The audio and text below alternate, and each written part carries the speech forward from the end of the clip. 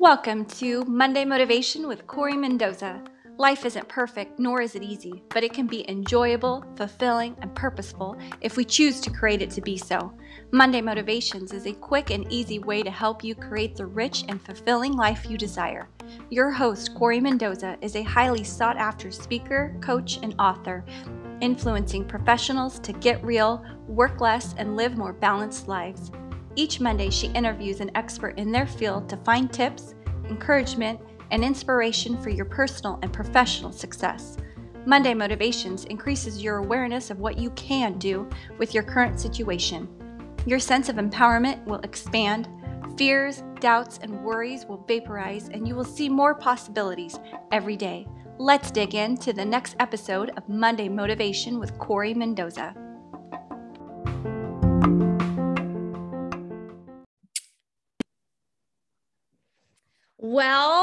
Welcome to Monday Motivations. This is a weekly video that we're going to be putting together to talk about this little book that I wrote, 52 Weeks to a More Purposeful You. So it's Monday Motivations, 52 Weeks to a More Purposeful You. And every week I'm going to have a new guest on the show to talk about one of the topics. I am so thrilled to have today Kristen Bennett as our guest. Kristen Bennett is a self-proclaimed disruptor who enjoys challenging common thinking to create an uncommon future. She works with organizations and individuals to create and sustain transformational change that improves the quality of life for people in the workplace and beyond. As someone who received conflicting messages about what it means to be a leader early in her career, Kristen believes that her super strength is helping people let go of the limiting beliefs that hold them back to reveal the possibilities available to them in their current reality. She uses humor and her love of people to consistently call people to greatness and works with them while they discover ways to activate their natural strengths.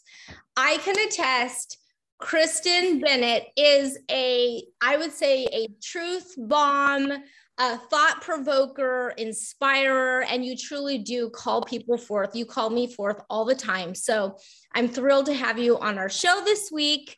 And we're going to be talking about exactly what your bio talked about is beliefs. So you read the chapter on beliefs. Let's see, it's on page 23. Yes, I have it here too. Yep. And so what did you think? What did you get out of it? What did you find helpful? Maybe what did you disagree with? I don't know that I necessarily disagreed with anything. I was very excited for this topic, first of all, because if I look back on my life, not just at work, but in my own personal life, I think that beliefs have played a huge part in both the things that have pushed me forward, but also in the things that have held me back that I haven't even realized. So when I started to read this particular Monday Motivation, I was really inspired. I especially like the quote that's in the beginning from Orson Scott Card, which is, "This is how humans are. We question all of our beliefs except for the ones we really believe, and those we never think to question." So this, for me, resonated in a lot of different areas, right? Like if we think about what's been happening in the world socially in the last, I don't know, what do we call it, 18 months and people's beliefs and how that's impacting the world.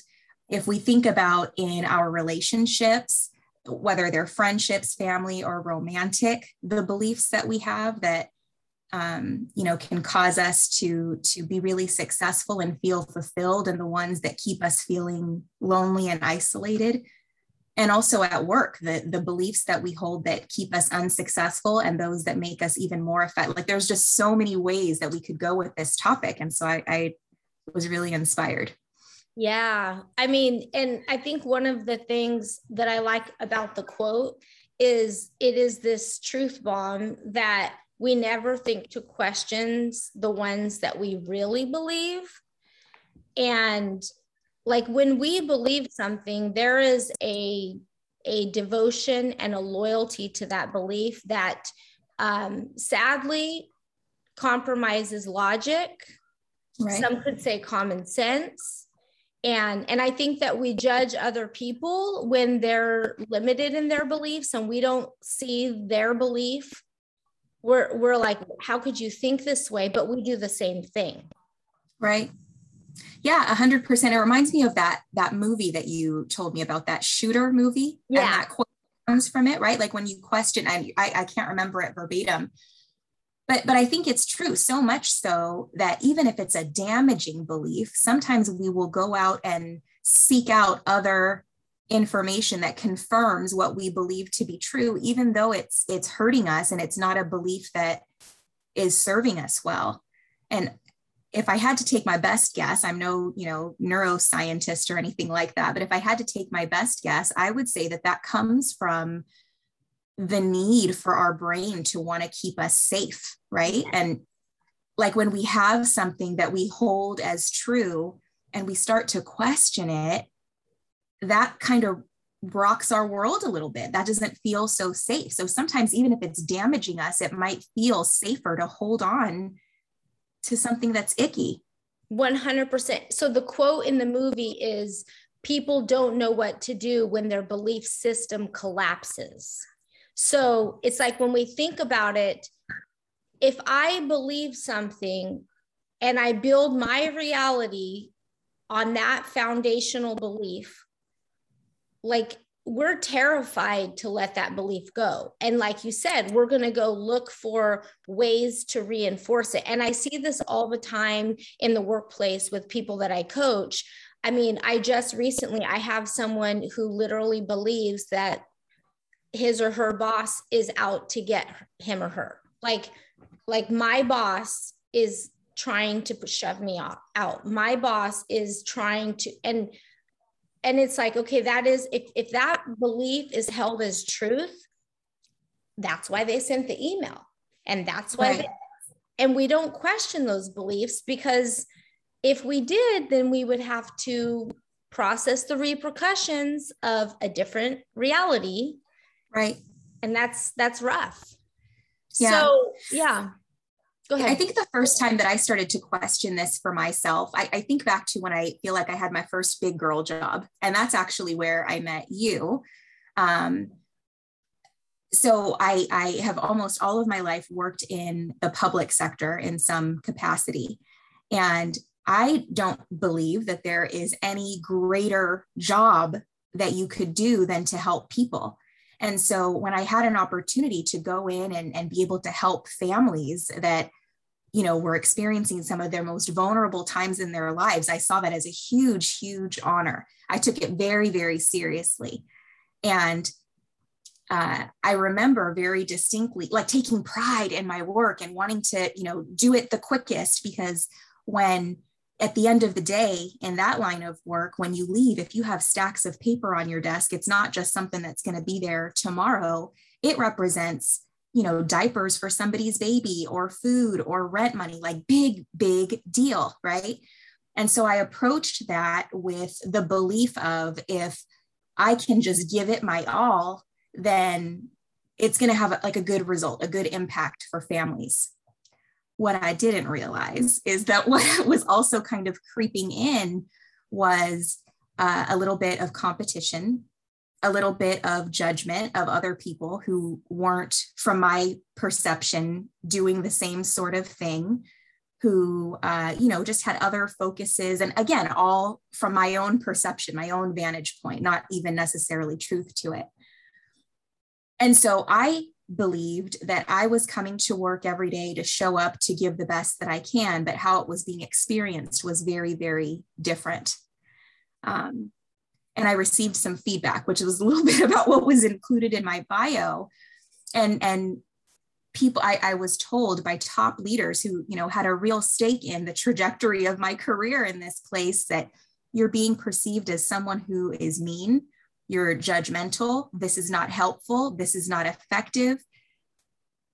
which rocked my belief system, because in my mind, I'm like, this is what you have to do to like get the good results, to give the people the stuff, right? To give them what they need so that they can do better for their families. Nobody wants to ask for help. Nobody feels comfortable asking for help. And so if I can just be this person, it's going to have a great impact.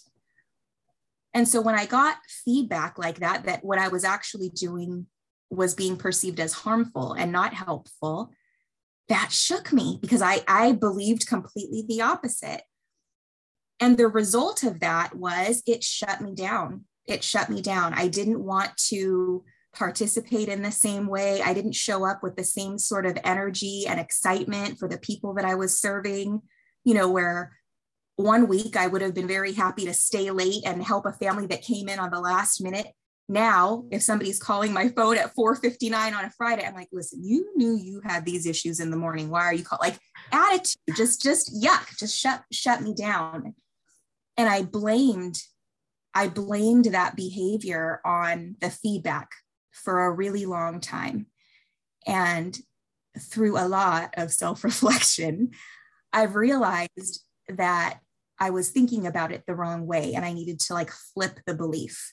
The feedback was actually a gift. And what was being highlighted for me were behaviors that were ineffective. So it's like your heart's in the right place, but how it's being experienced is problematic.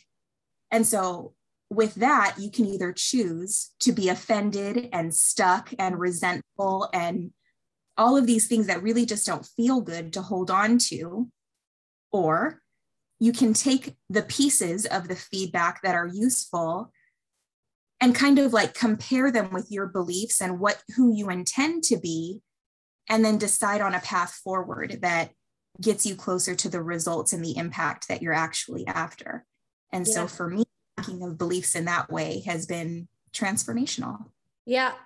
And I love this story. Like, we can go down so many different cul-de-sacs with it. But I love it because I think what you described was when reality collided with your perspective or your belief. What was the belief that you were holding at first when you first got that feedback? Or maybe there were a few. I think there were a few. I felt really, really judged, which made me feel defensive, right? I believed that people had it out for me. What I realized was, I don't know if it was more of a belief or what I like to say is a story that I was telling myself about the feedback, right? That, you know, you don't really know me. You obviously have bad intentions. You're a loser of a leader. You don't know what you're talking, just all of this stuff that helped me to procrastinate and avoid doing the self-reflection that needed to happen in order for me to grow. Yeah. The longer that I delayed that and held on to the belief of, no, you're absolutely perfect and everybody else is wrong, like they're misunderstanding you.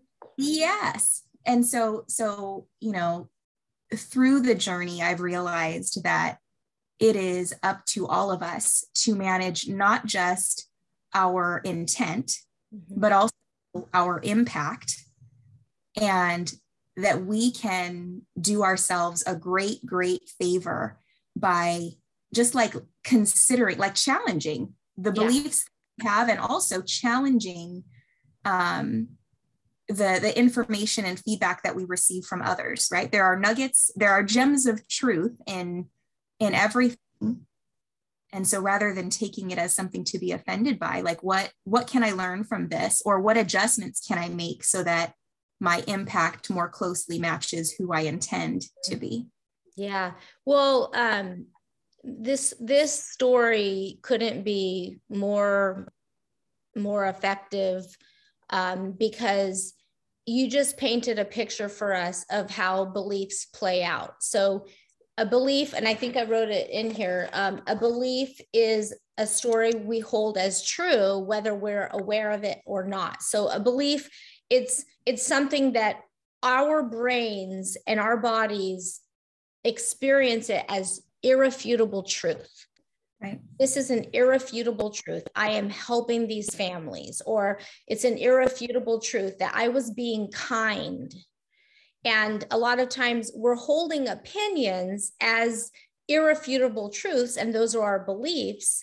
And then when somebody else doesn't hold that same belief or truth or perspective, and reality collides together, you just articulated the process that we can all go through to constantly be maturing and growing. And we can allow, when our belief systems bump up with reality, we can allow it to kind of edit what we believe. And I think going through the last 18 months or the last 2 years, I mean, how many things could we go to collectively as a people, right?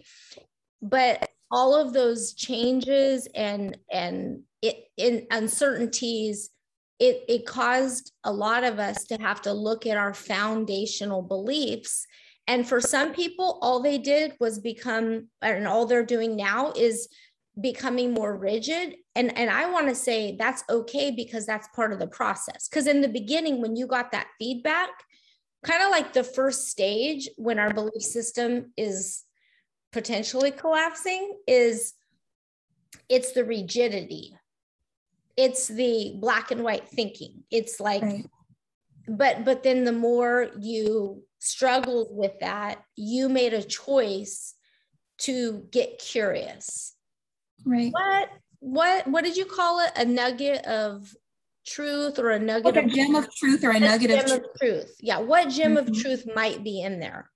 So you gave a great example of how you've experienced it working in your life. What advice on this topic of beliefs, what advice would you give to yourself going forward, you know, being on the planet as a human, needing to interact with others, striving for the pursuit of happiness? Like, what advice would you give yourself about this topic of beliefs?